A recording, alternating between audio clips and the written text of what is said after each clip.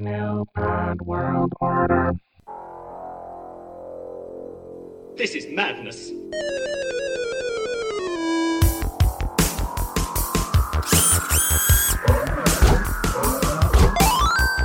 This time you have gone too far.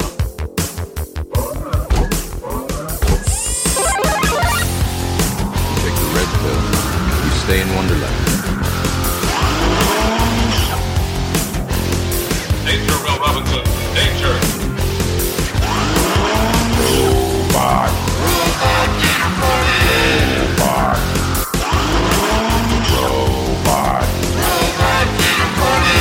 Robot.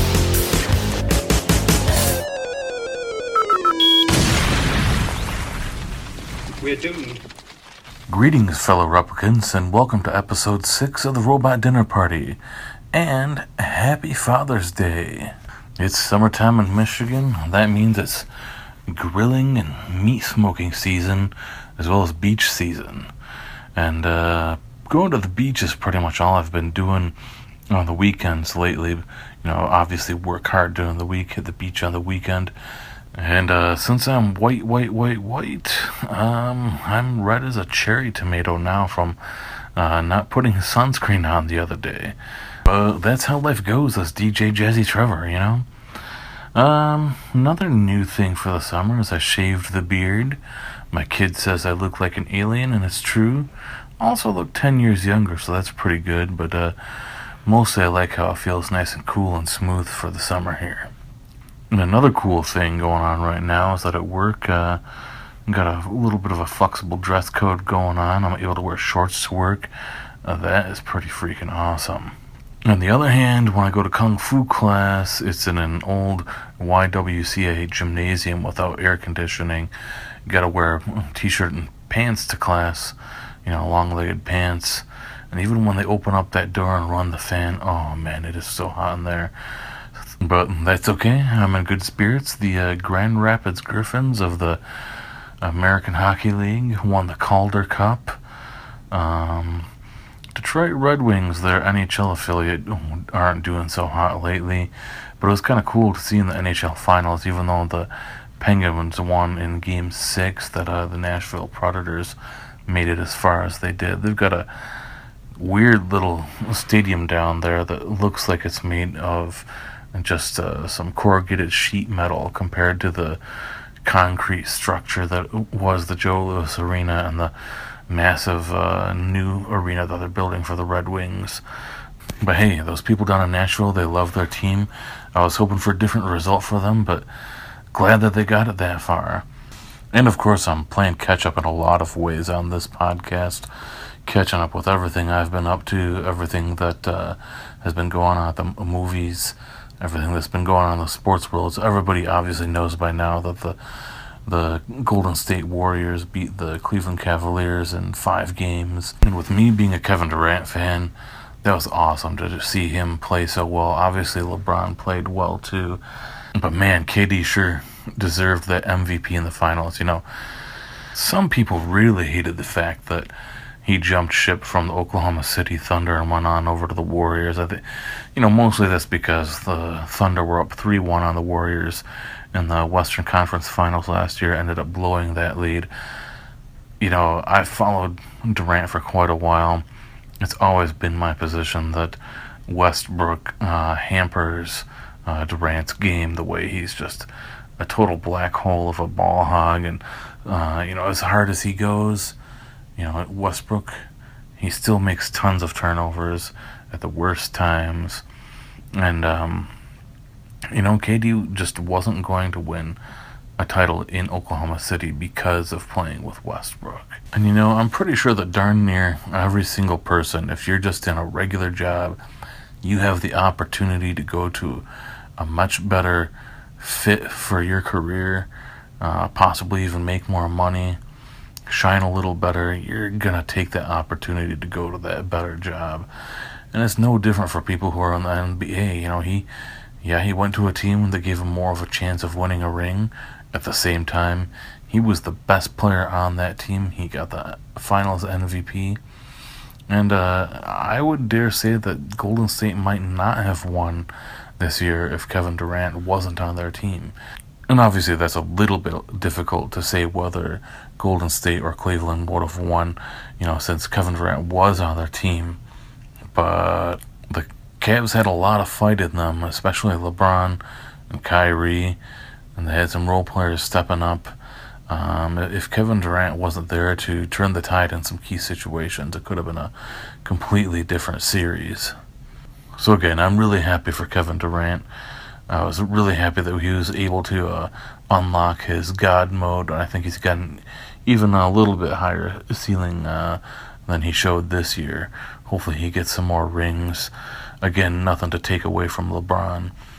And I think this finals is evidence of why the regular season MVP needs to happen after the finals.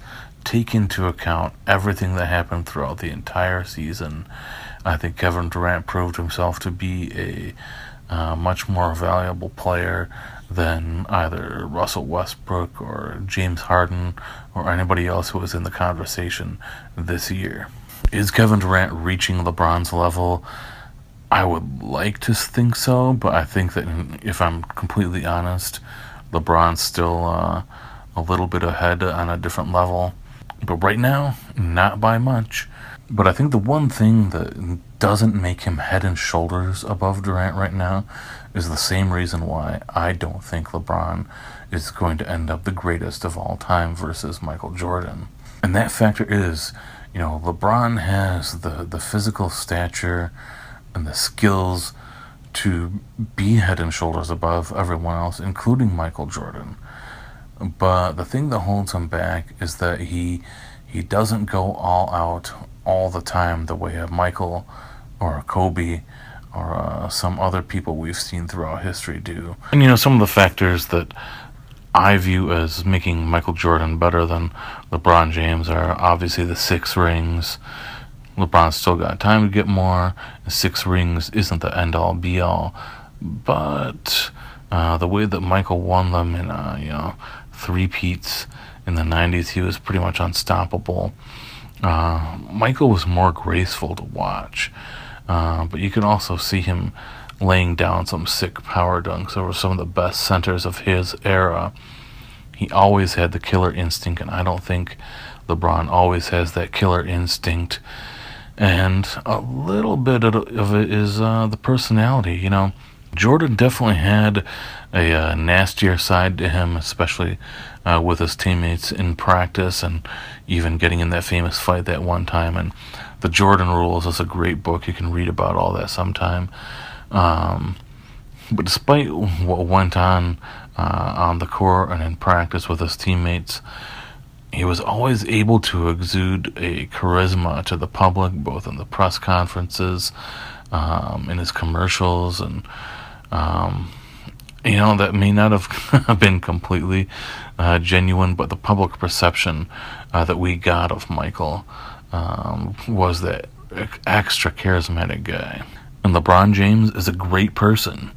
He does so many things for the community, and he's been a family man for as long as he's been in the NBA.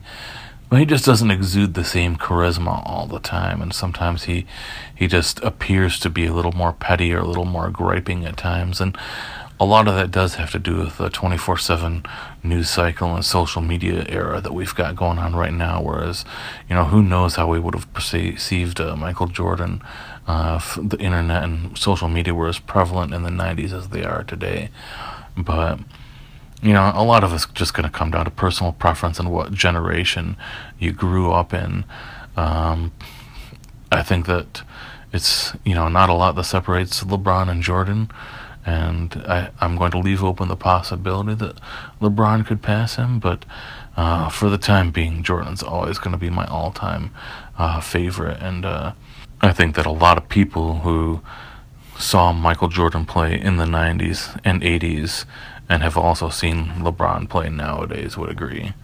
Ultimately, my top 5 NBA players of all time: number 1, Michael Jordan; number 2, Kareem Abdul-Jabbar; number 3, Magic Johnson; 4, Kobe; 5, LeBron. I'll throw in Larry Bird as 6 and Dr. J as 7. I know that's not a rounding out, really, but I just wanted to make sure they got in there. Anyway, moving off of sports, little known fact that hasn't been covered in the media too much. Puerto Rico just voted to become a state, and now that's not going to make it automatically happen that they do become a state. They're going to have to put together a couple senators and representatives, however many they have, and send a proposal on up to the U.S.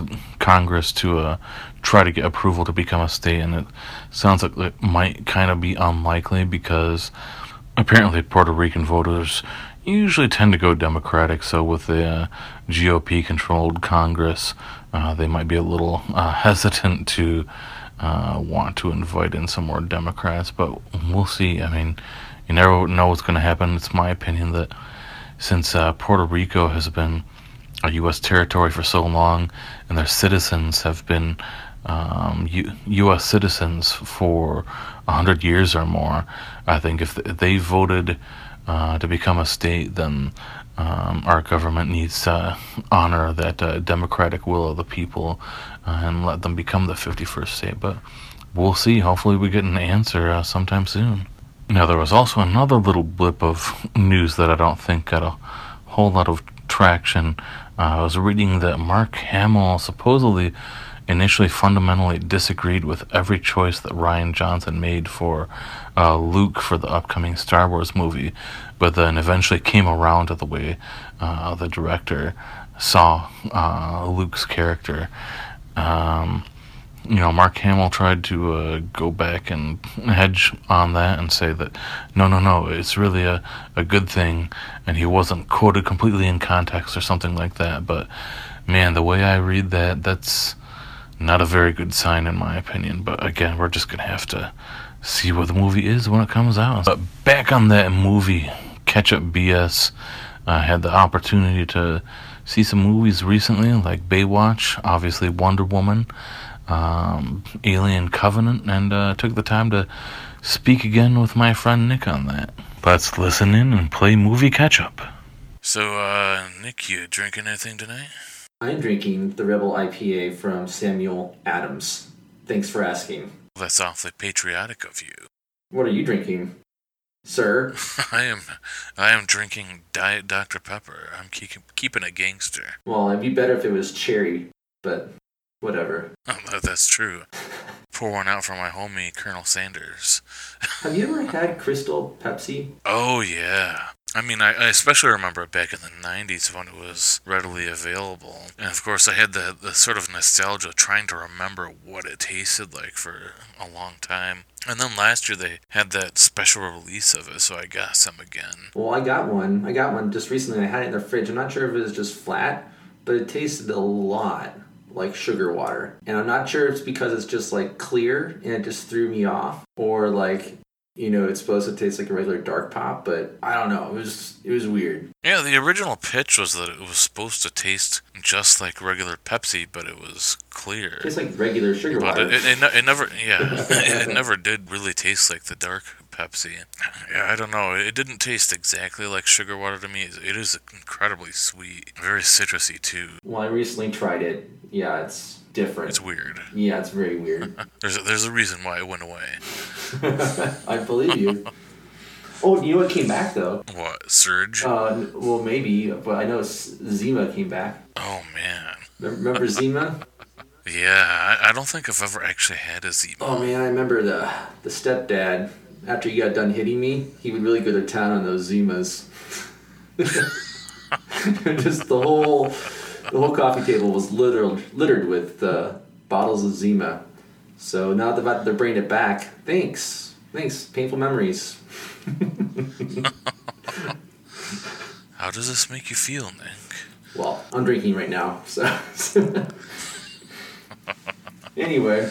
This explains a lot. Did you know that the inventor of the pineapple pizza died the other day? I don't remember the sad bastard's name at all, but... How do you know this? I saw it on Twitter. It was a trending topic. So it shows how edgy my podcast is. And a little dice of pineapple. So what's that do? Well, it's a pineapple pizza. So are you Are you team pineapple or anti-pineapple? You know what? I think the majority of the pizza is salty, and you mix it in with the sweet, or sugary stuff. It throws me for a loop, man, and I can't do it. Well, that's a shame. I'm definitely team pineapple. Well, don't notify the pizza police. But yeah, but of course they don't put pineapple on the pizza all the time either. Oh yeah, I gotta mix it up. Right? I'm of the opinion because usually they do ham with pineapple or Canadian bacon and pineapple. I tend to prefer more of pepperoni with the pineapple, but yeah, at any rate. Very risky stuff. Yeah. Now, are you team pie or team cake? Cake. Cake? Well, I'm glad we have some mutual ground before we get into our debate. Or debate about beefcakes in Baywatch. Baywatch. Did they have the music in the movie, like the original song, like the theme song from like the TV show? I want to say that the initial opening credits scene, which was kind of epic, I think it was kind of riffing on the original Baywatch theme, but not exactly. But I liked how right off the bat they made it clear that with the dolphins jumping out of the water and fireworks or something like that, they were conveying that the producers weren't taking this movie too seriously. I think I also noticed that it was like made by some either Chinese or Taiwanese production company, which was interesting. Weird. Yeah. We're taking over, man. But did you see it? No, I had mild interest in it, and then once like the critics started to like tear it apart, I was like, well, I can do something else today. So I didn't go. But I'm glad that you went for me. Oh yeah. I didn't have any expectations other than tongue-in-cheek humor, and that didn't disappoint me. I think Bill Simmons and The Ringer, those people were expecting some really raunchy movie, which I don't know why anybody would have gotten that impression. I mean, that's not what the trailers showed. That's not what the original show was at all. I mean, it was, cheesy, but, not too risque, and, I don't know, it was just a good time popcorn movie. I'm not gonna lie, I think when I saw the trailers for it, it reminded me like they were trying to do the 21 Jump Street-ish stuff to it. So it's like they're just taking a cult or pop item and then, kind of reinvigorating it by making it edgier, harder, like 21 Jump Street was a hard R. I thought that they would do that with Baywatch for some reason, but I don't know why I thought that. I don't know. I mean, it was a little bit edgier than the TV show because it featured lots of, dick and breast jokes, but, I mean, other than that, it didn't cross too many lines. It was too family-friendly? It wasn't exactly family-friendly. It was somewhere between family-friendly and really raunchy, but, for being, I think it was rated R, and, yeah, they didn't really stray too much into... No boobs? I guess anything, yeah. Was there any boobs? Only clothed ones. Dude, you're not selling this movie to me at all. Well, we both saw Wonder Woman. What did you think of that? We did. You didn't see it? I can't recall. I've suddenly come down with Jeff Sessions' brain. Yeah. No, I definitely saw. Wait, I've been lassoed by the lasso of truth. I do remember seeing Wonder Woman. You're right. I saw it a few days ago. Wonder Woman was awesome. I think it's exactly what the DC universe needs right now, just as you predicted it should have been. And I don't know that I would have necessarily drawn this comparison myself without reading somebody else's thoughts first, but it did seem almost like a modern day Christopher Reeve Superman type of feel. Mm-hmm. Yeah, I mean, I think that, in context, and I know that I've heard that in the production that there was some rumblings of that, and then I read this story that Jeff Johns and Kevin Feige both got together to pay tribute to Richard Donner's Superman, the 1978 movie, and what it did for the comic book industry. And it's obvious that movie should be the formula that most superhero movies should go by. Not in the sense necessarily because every superhero is different, but I mean getting to the heart of what a superhero is really all about, and to the humanity of that particular character. And I think that's exactly what Wonder Woman did. And it's by a female director, and she's great. And I think that I don't think the movie was perfect in my opinion, but I think that it was overall a very good superhero film.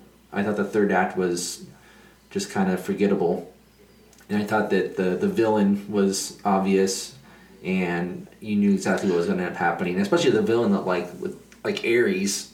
I mean, he's like the biggest badass, and he's gone. Yeah, I don't know what was going on with Ares there. And by the way, spoiler alert to everything in the podcast. No one should ever listen to this expecting a real spoiler alert. But I mean, that was my biggest problem with the movie. And it wasn't a big problem. It's just that the guy who played...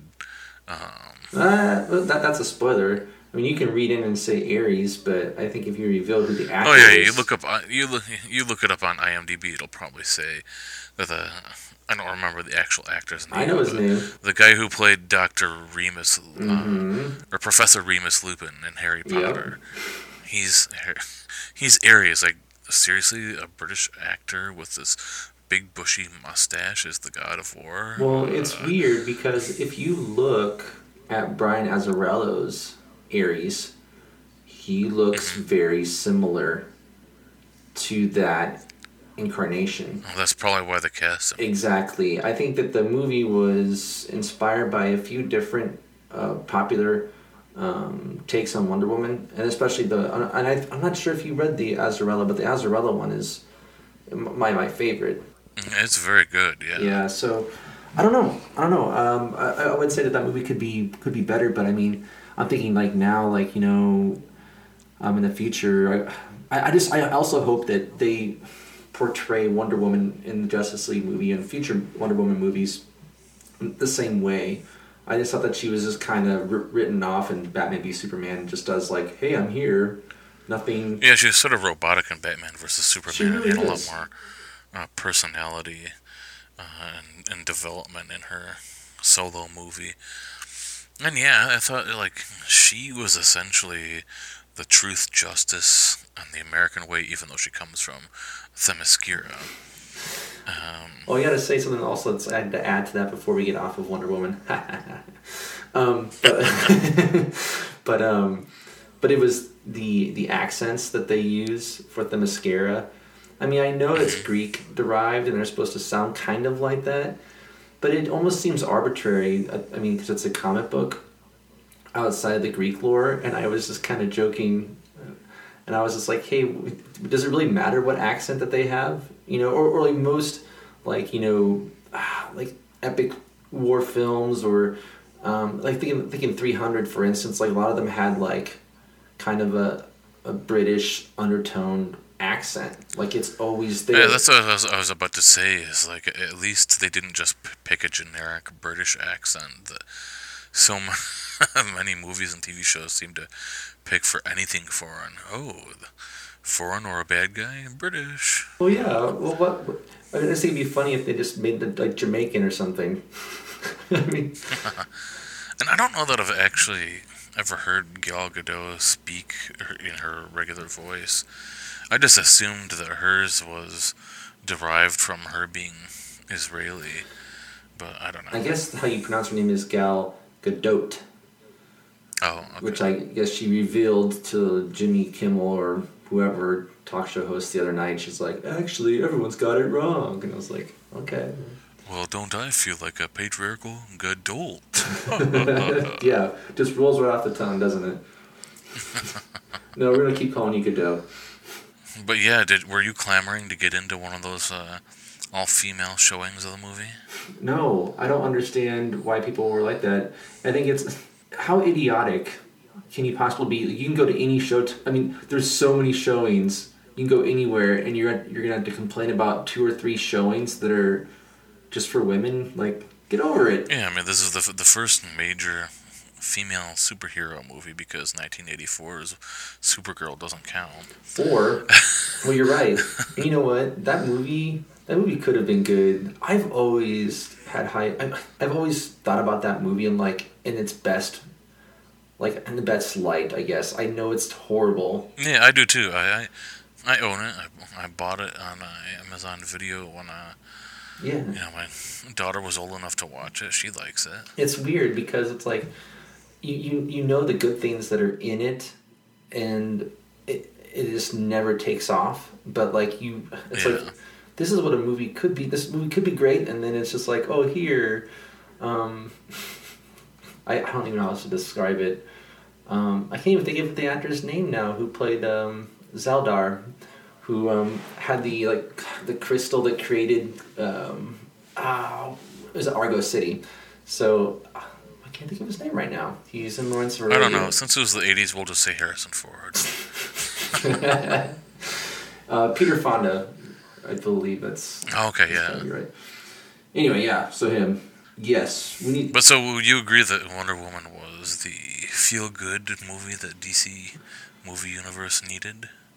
Oh yeah, 100%. I think that. And has you a lot more excited for the Justice League now? At least hopeful. Very little, sir. Let's not forget that Zack Snyder directed most all of Justice League until he had that horrible accident, and then Josh Whedon was brought in to finish the planned reshoots on the movie. So it's I don't know. I mean, I don't know, man. Yeah, I mean, I really don't know either. I do have some more hope for it. I think primarily because Joss Whedon is involved in some capacity, and I was just reading, nobody knows exactly how long the reshoots are going to go and how much money they're going to take up, so, how much of the movie are they actually going to revamp, and so, I mean, we have no way of really predicting between Zack Snyder and Joss Whedon's vision how this is going to end up, and I also feel like in the end, if this ends up being a weird mishmash of styles, like, we're not going to be able to accurately judge how the movie was created on its merits, because it does have 2 very different directors involved with it. But I think it's going to be very similar to like the AI movie where Steven Spielberg directed it, but it's basically a Stanley Kubrick movie. You know what I mean? I think it'll still be Zack Snyder. I think it'll be all. Yeah, probably. And I know some people have pointed out that Joss Whedon isn't all light-hearted puppies and rainbows like his Avengers movies. Like he's gotten involved in plenty of dark stuff before, and of course, Buffy the Vampire Slayer was kind of a combination of dark and I guess with a light-hearted touch to it. But I think that means that he can probably very easily be faithful to Zack Snyder's vision on it, but we'll see. Yeah, it is a wait and see. Gosh, we're only a few months away from that movie coming out. I know. It seems like it was never going to be coming out, but yeah, November, I think. Yeah, November. That's my probably 3rd or 4th most anticipated movie of the year so far. First being Blade Runner, obviously. But oh yeah, definitely. So it goes Blade Runner, and then what else for you? I knew you were going to ask me that. I had to see a list in front of me. Well, let me ask you this instead then. Did you hear the rumor that Top Gun 2 has been confirmed by Tom Cruise? Yeah, it's going to be called Top Gun: Maverick, and should be released in 2020. I don't know how they're going to... Is this going to involve Ryan Gosling at all? Because I can't see it not involving Ryan Gosling. But, I mean, I think that the person has to get mavericked at the very end. Like, they're like, oh, man, I'm awesome now. And then, like, he's like, nope, you're not as good as Maverick. And then then that's the end of the movie. Yeah, well, the big thing for me is having that instructor from the original movie being back in this one. I wish I remembered the actor's Tom name. Skerritt. Yeah, he's got that bushy mustache. Oh, he's amazing. Viper? Oh, yeah. Yeah, Viper's amazing. Top Gun is amazing. I'm just afraid that, I think Tom Cruise is kind of like at a very critical point of his career. Outside of his Mission Impossible franchise, I think it's kind of like, well, I can go back and do these sequels to my other popular movies. I'm like, dude, or you can make original ones where you actually play a unique character instead of the one that runs around in all of his movies. The Mummy movie, I like the concept of what they're trying to do, and the fact that it's getting bashed, and I'm seeing it tomorrow, but it's still Tom Cruise doing Tom Cruise stuff, and I haven't seen Tom Cruise challenge himself in a movie in a while. It's been at least 8, 9, 10 years, something like that. So it's like, not even when he was hanging out of that plane in real life for the Mission Impossible movie. Well, don't get me wrong. I love the fact that he does his own stunts. I think he's an incredibly talented. So he's a superstar, and I think he's fun to watch. And I just think that it's unfortunate that. Yeah, to me it just feels like he started coasting on his, and really relying on his action abilities ever since like 2000 or something like that. Well, I agree. The Edge of Tomorrow though was a little bit different, and I like that's a really good sci-fi movie. I should mention that that was a very good movie, and they're making a sequel to that. So there's still hope for Tom Cruise. It's Tom Cruise, but the fact that his movie is bombing the way it's bombing, cause that's like the worst thing that got. Yeah, I wouldn't chalk that up to him. I'd chalk that up to the fact that there was no demand for this monster universe in the first place. Why dredge up a whole universe of old monster movies? Well, I understand. Everyone loves those classic monsters, but the fact, I think we need to look at them differently instead of as their classical selves. Like, the classical Dracula or classical, Frankenstein. If we view them that way, they'll just get antiquated very, very quickly and bring it back the same way. It's like, well, what's the point? You know what I mean? It may modernize them, so that they can be, they can be had fun with newer and younger audiences. So,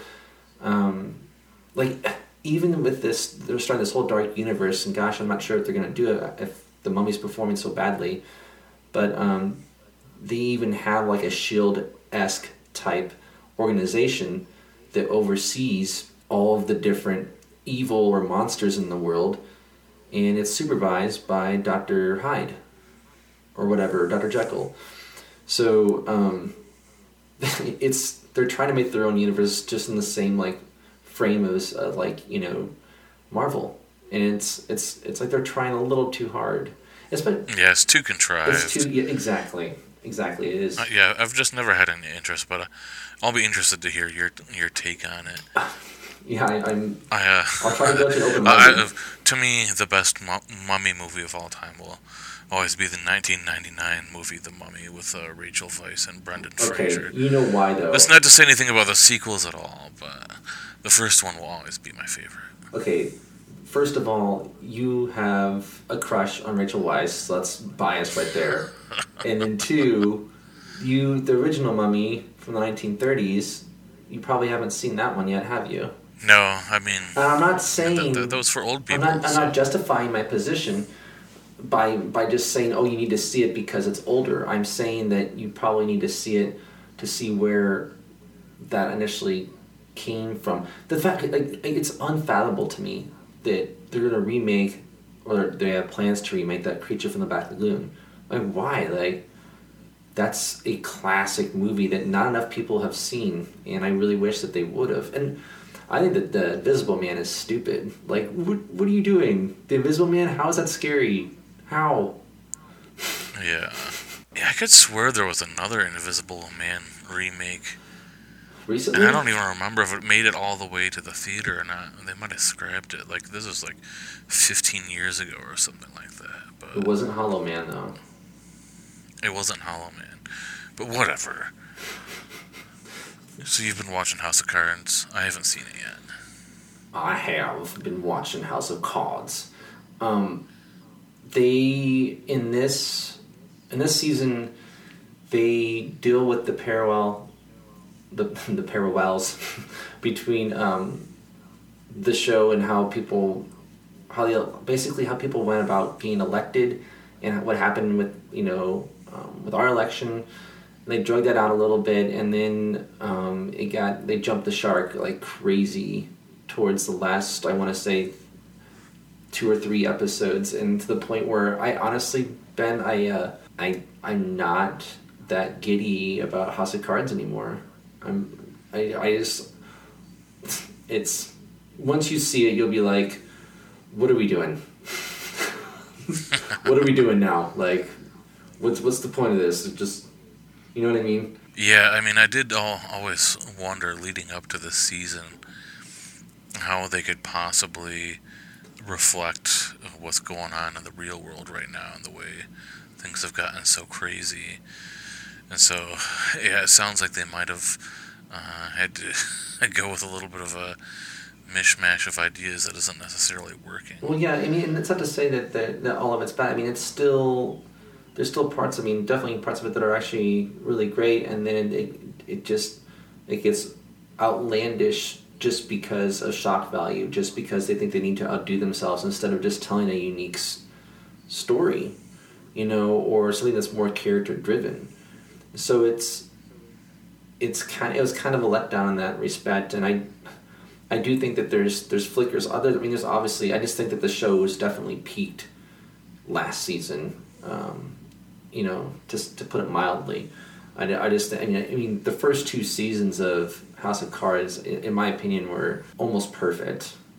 And it's nowhere near that. Well, that's very unfortunate.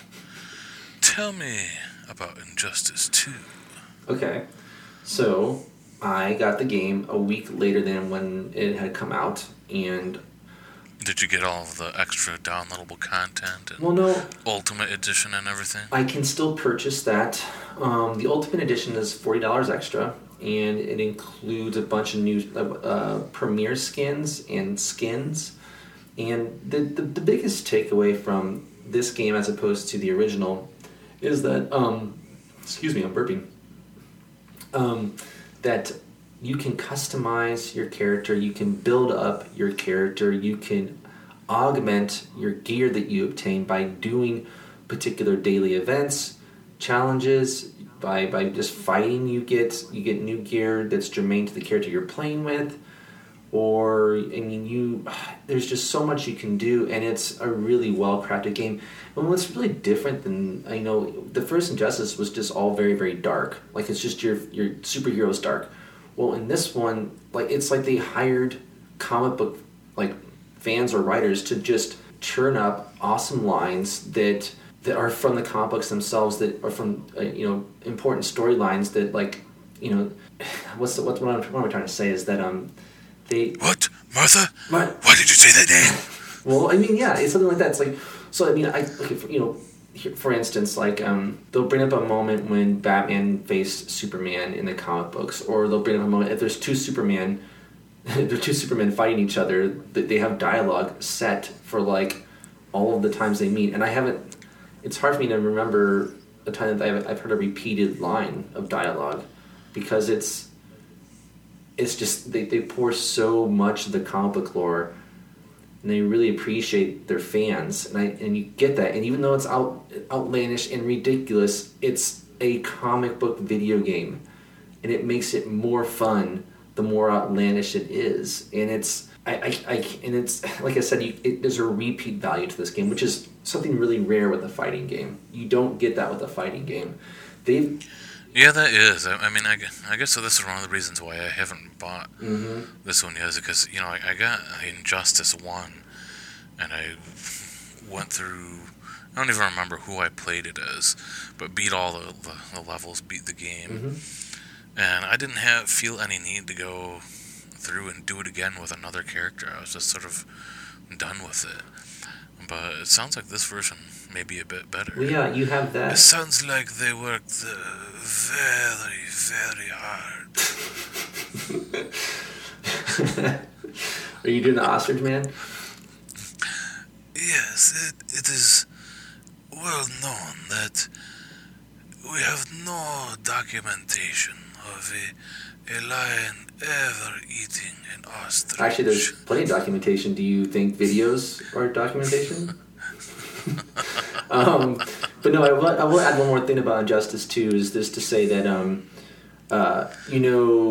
your battle modes or whatever it is, the multiverse is like a separate thing, and it has its own kind of like introductory video to it where and they'll come up with new like objectives or things you can do with particular characters, and there's different things, like you have different obstacles within the battle themselves, like you'll get fireballs thrown at you, or like you get anti-gravity levels. Like it's all really weird, and there's different costumes. Like it's really neat, and it's another repeat value to the game itself. So I think by the time I get all my players built up or whatever it is, I'll get the expansion pack probably at this point, and I think the game's a huge hit, so from what I understand, so I highly recommend that. Awesome. Well, I'm going to have to pick it up one of these days here. That means no. That's not fair.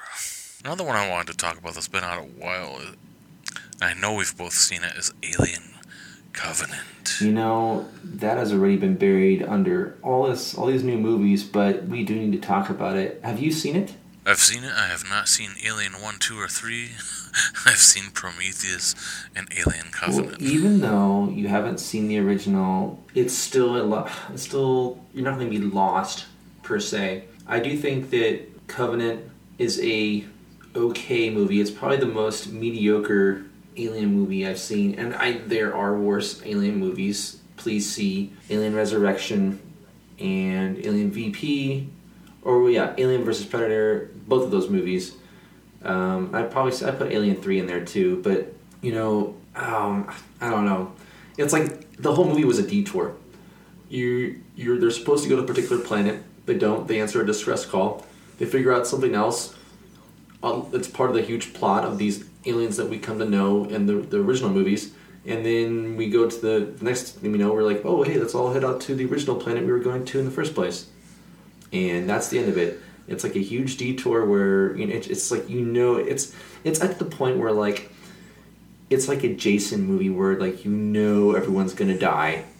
It's like it's comical. Like not everyone needs to die. Like there doesn't need only be one survivor. Like why? Yeah, I agree. Like it was sort of ridiculous. Like they've mapped out all these different planetary systems.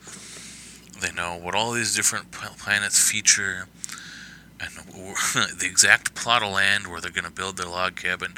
Oh, but here's a planet that was never on our radar. Wow, I wonder where that came from. Oh, and there are more. Huh. But you're right, it is, even though I'm not into horror or these face-sucking aliens and face-hugging aliens, sorry. Yeah, I'm not into any of that, but I watched this movie, I'm like, I find it funny instead of scary. And it really is sort of like horror tropes in space. Yes, it really is. And it's weird because it's like it's adhering to a formula that they should have let go a long time ago, yet will still try to be provocative. And the most provocative thing, in my opinion, was the Michael and Walter relationship and how they related. David and Walter, excuse me. David being the evil robot and Walter the good one. Well, David being the one who felt that his purpose is meaningless. So it's the philosophical understanding and stances made by both. Well, actually just made by David, because Walter was basically programmed to do one particular thing. It was very one-dimensional and was built that way on purpose. So it's interesting to see David interact with Walter, because by him interacting with Walter, you get to learn more about David. So I wish that they would have taken similar steps, or or developed that subplot at least a little bit. I mean, I don't know. It's just... Yeah, I agree. And David is a more complete robot with greater capabilities, even though he was the first one of this kind of robot. And that he proved to be too dangerous that way, so they sort of nerfed him in the future for robots like Walter. Yes. But I agree that this was kind of the most compelling part of the movie, and I wanted more development of it too. I guess the interaction between David and Walter, but also these questions that Ridley Scott continually raises ever since Blade Runner about, what does it mean to be human? What does it mean to have sentient intelligence? What does it mean to be a creator? And he teases everyone by raising these questions and exploring it at just a shallow enough depth to get you really interested in it, and then just leaves it at that. Yeah, I think that a lot of movies that had made him... Yeah, I would say Alien is like that. I would say Blade Runner is like that, but Blade Runner is an answer... I would say that is more in depth than this. Blade Runner is way more in depth, but it's... I will say that its purpose is met by the film is over. The purpose of the movie is for you to think, and there is no finite answer, because the answer is ambiguous. That's why Blade Runner was to me it's a transcendent movie. It transcends. It's on another level. And I mean... Yeah, it's an awesome movie. Yes, it is. I just think that since he's so skilled at thinking about these things and raising them in his movies as topics, that there's clearly a space for either him or somebody else to go way more in depth with it. Exactly, and that's why I think Blade Runner 2049, the sequel, should do that. I think that the director of that, Denis Villeneuve, or whatever his name is, I think he has the chops to make that happen. He's done every great movie there is so far, so I don't really doubt his ability. He's the great robot Hope. Something like that, created by Ridley Scott. I believe I'm a few years older than you, so when you were a kid watching movies and you put that VHS tape in or the Laserdisc player, and there's that one movie that you just watch over and over again and wear that tape out, for you, would that have been 80s or 90s? Whew. That is a question, sir. It'd probably be the 80s, and I would say the movie that I watched the most on VHS tape was Superman 2. I think I watched that a bazillion times at my grandma's place when I was a kid, and she actually had it on beta tape. Oh, wow. So I had a neighbor once that had both the VHS and beta. I know they used one machine to record from the other, but they were the only people that I knew that had the beta set up. Oh. We always had the VHS, and Superman 2 was one that I watched a ton of times too. That's a perfected version of the first Superman movie. And yes. What were the greatest things that you enjoyed about the Superman movie that you wore out the tape? I think it was, and I really did. I watched it so much that there's a scene where Superman throws Zod into a Coca-Cola sign in New York City. Oh yeah. that scene got tracked over, it was just all scrambly for a minute, and then I didn't know what was going on for a minute, and then it would return back to its normal crappy value or quality of a beta tape. But yeah, it's just when you fought those three Kryptonians, I always thought that was so freaking cool, and I always thought, because when you're a kid, you have more room for imagination, it seems like, or you more take the time to actually think about how things can how cool they can really be. So you didn't the room to fill in with, to not really think like or be so critical about, oh, well, that doesn't make sense here, that doesn't make sense here. It's like, oh wow, he really went through that building. You know what I mean? So I thought it was like so amazing and so epic when he fought those villains. I always kept watching it, and what Superman went through, he became human basically, and they became Superman again. There was like, went through so much, and had to fight off them and get Lois back and take Lex Luthor out of the picture. Like, to me, it was just a lot going on, and it was a lot of fun. I'm sure even as a kid you're like, yeah, that Margot Kidder dame, she's easy on the eyes. I met her. Oh wow. She was. How did that come about? That was it. She was at a free comic book day signing or whatever, and at Krypton. Yeah, at Krypton, and she was very. She's super nice, but she smelled like she smoked a bunch of cigarettes. I mean, she's older. And I know that she's had like kind of a crazy, like, childhood, or not childhood, but a history in Hollywood or whatever. But I still think that she's great. Oh, absolutely. Yeah, Superman 2 is definitely one of the ones that I watched a lot, too. I think the one that I watched the most was probably The Never-Ending Story. That's a great one. Falcor. That's a great one. And the Oracle and the Nothing. Atreyu! Every time there's a really dark storm that comes through, I'm like, it's the Nothing. What was the Nothing's real name? Oh, that wolf. I can't ever remember. Oh, it was Artax, wasn't it? No, that's the horse. Yeah. That's the horse. That's the horse. Oh, yeah, you're right. That's the horse.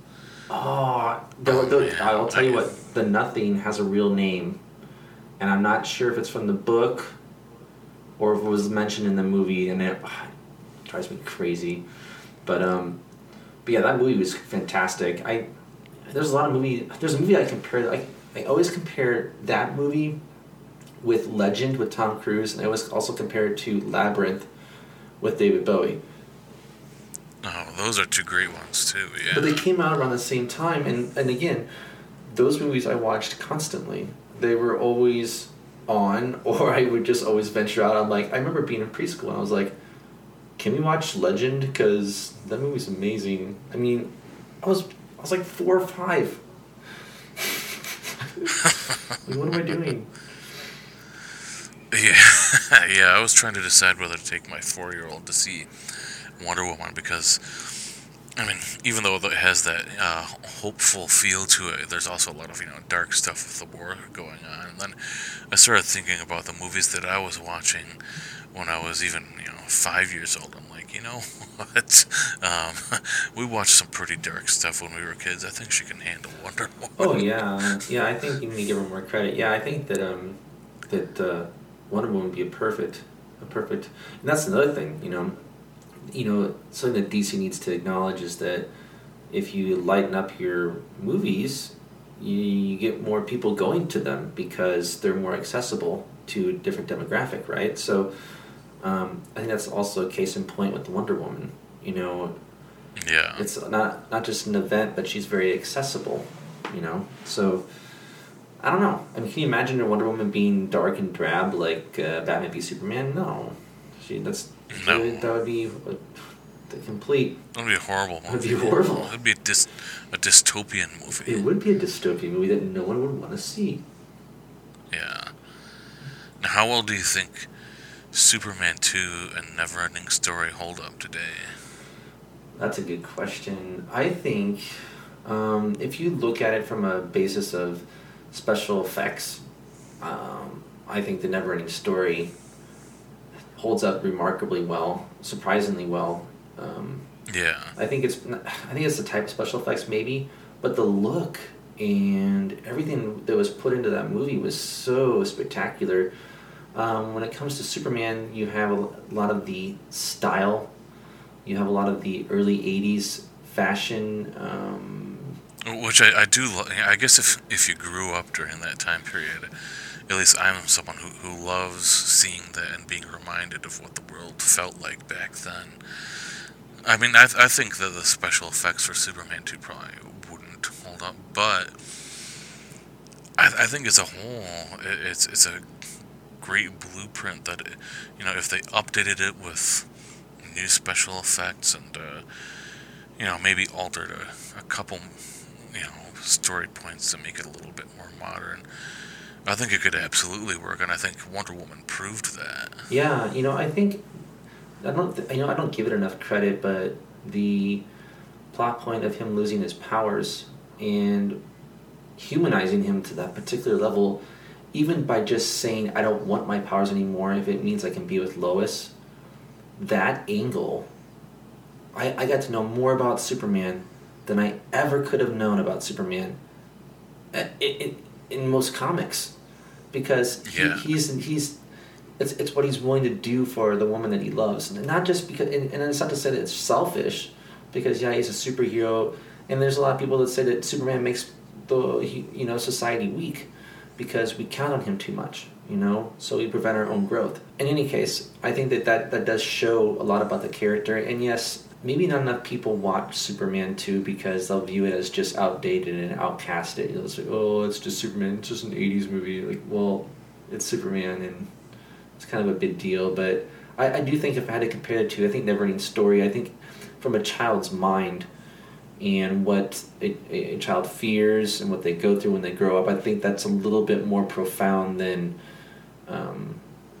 what Superman was dealing with in Superman 2. But don't get me wrong, I love both movies, equally. Well, since we're on the topic of Superman, I mean, obviously, Batman as the dark, cynical hero is always going to be relevant in modern times.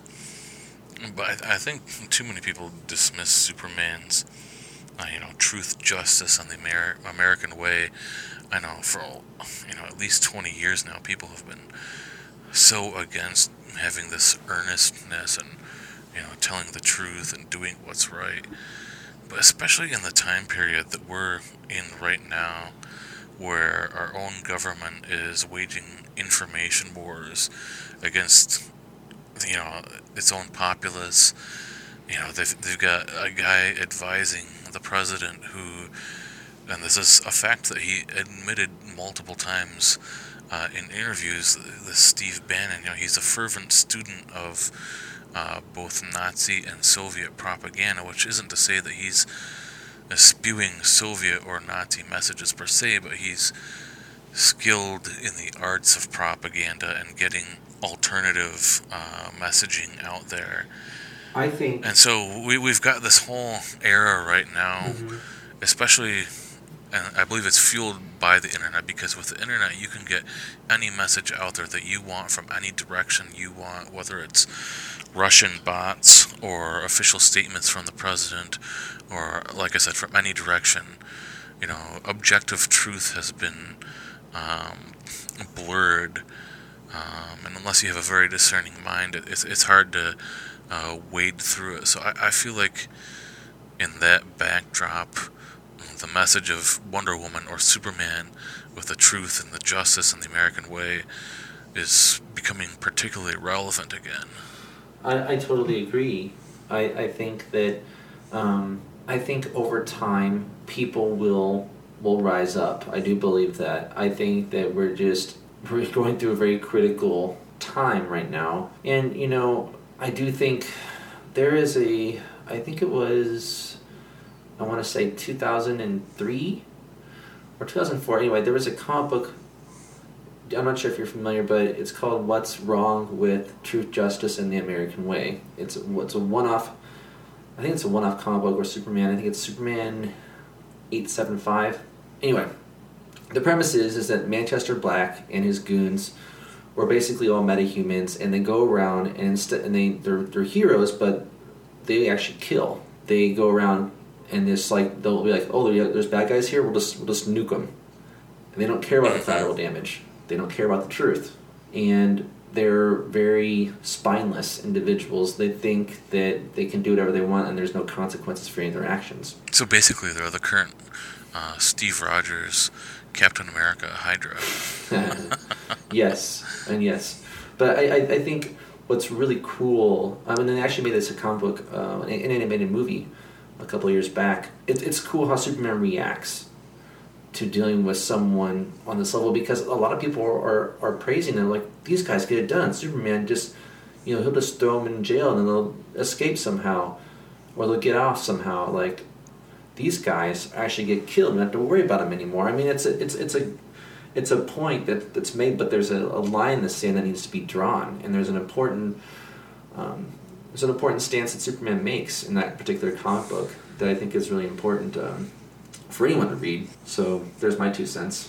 Oh yeah, and so it feels like we need heroes, icons, to throw up there that, I guess kind of embody what we've supposed to have been standing for quite a long time. Yeah, there was did you ever hear Bill Maher's? He made a stupid rant like a month and a half ago. I most of the time I like what he has to say. I think it's funny and it's relevant, but I thought he was completely off base when he mentioned that we see superhero movies too much and we idolize them, and then they basically make us dumb and we don't do anything that actually should matter. And it's like, I think you're completely wrong. I think that by reading a comic book or reading a book about a hero or going to a movie about a particular hero, you are almost idolizing a particular ideology because you're inherently good, and you're almost being re-emphasized of how good you need to be, because these particular heroes that you idolize are being put through difficult situations where they have to end up making a choice. And the good movies, the good superhero movies, will revel in that and make the viewer question that in themselves. Oh yeah, and in some ways, at least some of them have become our own modern folklore and fables, and able to teach a lesson through a story. Yeah. Yes indeed. Didn't mean to cut that abruptly short there, but we kind of went off on a long tangent after that wasn't necessarily worth listening to. But since we were talking a couple 80s movies towards the end there, one of the things that I really miss about the 80s, besides the feeling of being a kid without responsibility, bills, or worry, is fully experiencing the real world without an electronic interface. I mean, lately it just feels like I wasn't made for the digital world, to have my mind constantly tethered to an electronic device. I mean, don't get me wrong, I love the fact that there's so much information available to us at all times, and the fact that you can pay your bills online and look up all sorts of different things, and you get, MapQuest and Apple Maps telling you where to go on the road. But it just gets to be too much sometimes, and I know a lot of that's on the individual user. The internet and electronic devices, smartphones, are a tool, and you gotta be a little bit careful to not get sucked into them too much. And it just feels sometimes like it's a little too easy to get too sucked into having your face in that electronic device all the time. And so it feels like back in the 80s, it was easier to focus on different things that didn't involve information on the internet. Let your mind wander a little more and be maybe a little more creative, and focus on what's going on in the real world a little bit better. But lately I've really been enjoying the times when I've been able to put that smartphone down for hours and hours at a time, get out there to the beach, get out there to a big park where you get to go walking on some trails and see a bunch of animals. I was at the Kensington Metro Park in the Metro Detroit area over the weekend for Father's Day, and the amount of wildlife that we were able to see was pretty awesome. Though I'll also say, man, people gotta stop feeding the animals that are there, the raccoons and the cranes. I was trying to take some pictures of a crow, and out of nowhere comes this furry little raccoon, and I'm taking a photo of it, and it just starts coming closer to me. And so I back away. It goes down towards the water for a little bit, so I'm photographing it down there. But then it goes along the water's edge and comes back up on the bridge that I'm on from the opposite direction, and it starts chasing me and my family. And so it also looked a little bit like it could have been disoriented, so two things could have been happening. That raccoon either could have been so used to getting food from humans that it just did not have any fear of humans and it was chasing us, or it was actually a rabid raccoon, because those are some of the signs of an animal with rabies. Unfortunately, we were able to ditch it and be on our way. But one animal that we had a close encounter with that didn't have rabies but was clearly too used to getting food from humans or something was on the trail. We encountered a crane, and I was taking some pictures of that, obviously. But it's just standing there and walking along in the middle of the path where people are going. My wife had to deftly usher my child past the crane so that it didn't take too much interest in her. But when I tried to go by the crane, I stopped in my tracks because it looked like it was about to attack me. And I've been bitten by geese before, and geese, when they bite, it doesn't really hurt, it just startles you a little bit. But this crane has this huge, very pointy beak, so I'm like, is this guy gonna impale me? So he makes a move towards me, and this is like, he's a foot away from me, freeze in my tracks. And we just kind of have a standoff, and I just relaxed a bunch, made sure that he knew that I wasn't any sort of threat, and as soon as he blinked for a second, I was sneakily on my way past him. But again, the moral of the story is, don't feed the dang animals at the Metro Park, or the state park, or the national park, or wherever you are. But anyway, those make for some mildly interesting anecdotes. Just a small blip on an overall great day out in nature. 10 out of 10, would nature it up again. And I don't know how many Bigfoot sightings have been in Michigan, probably mostly in northern Michigan, but if I'm ever out there with my digital Nikon, nice big zoom lens, if I ever see a Bigfoot out there, I'm going to get a nice crystal clear picture for everyone. It's not going to be any of that fuzzy, is it not a Bigfoot bullshit. No, I'm going to get you that crystal clear picture of a Bigfoot. At any rate, I hope everybody has had a great June so far. Not too far off from the 4th of July. If you're hoping to go camping over the 4th of July or anything like that, make sure you get your permits or anything else you need taken care of right now. And if you're someone who sets off fireworks, I absolutely love it. We all love it. But also try to keep in mind that there are also dogs and other animals out there who really have serious anxiety, panic attacks when the fireworks go off. So to the extent possible, keep them to some of the main times when they're going off, not just set them off at all hours of the night. As we all know, it's a free country, and that's why we celebrate. That's it for episode 6 of the Robot Dinner Party. You can hit me up on Twitter at RobotDinnerPod, by email robotdinnerparty@gmail.com. Please subscribe and rate on iTunes, but only if you like it. For Robot Dinner Party and the New Pod World Order Podcast Network, I'm Ben saying thanks for listening, and keep those circuits lubed.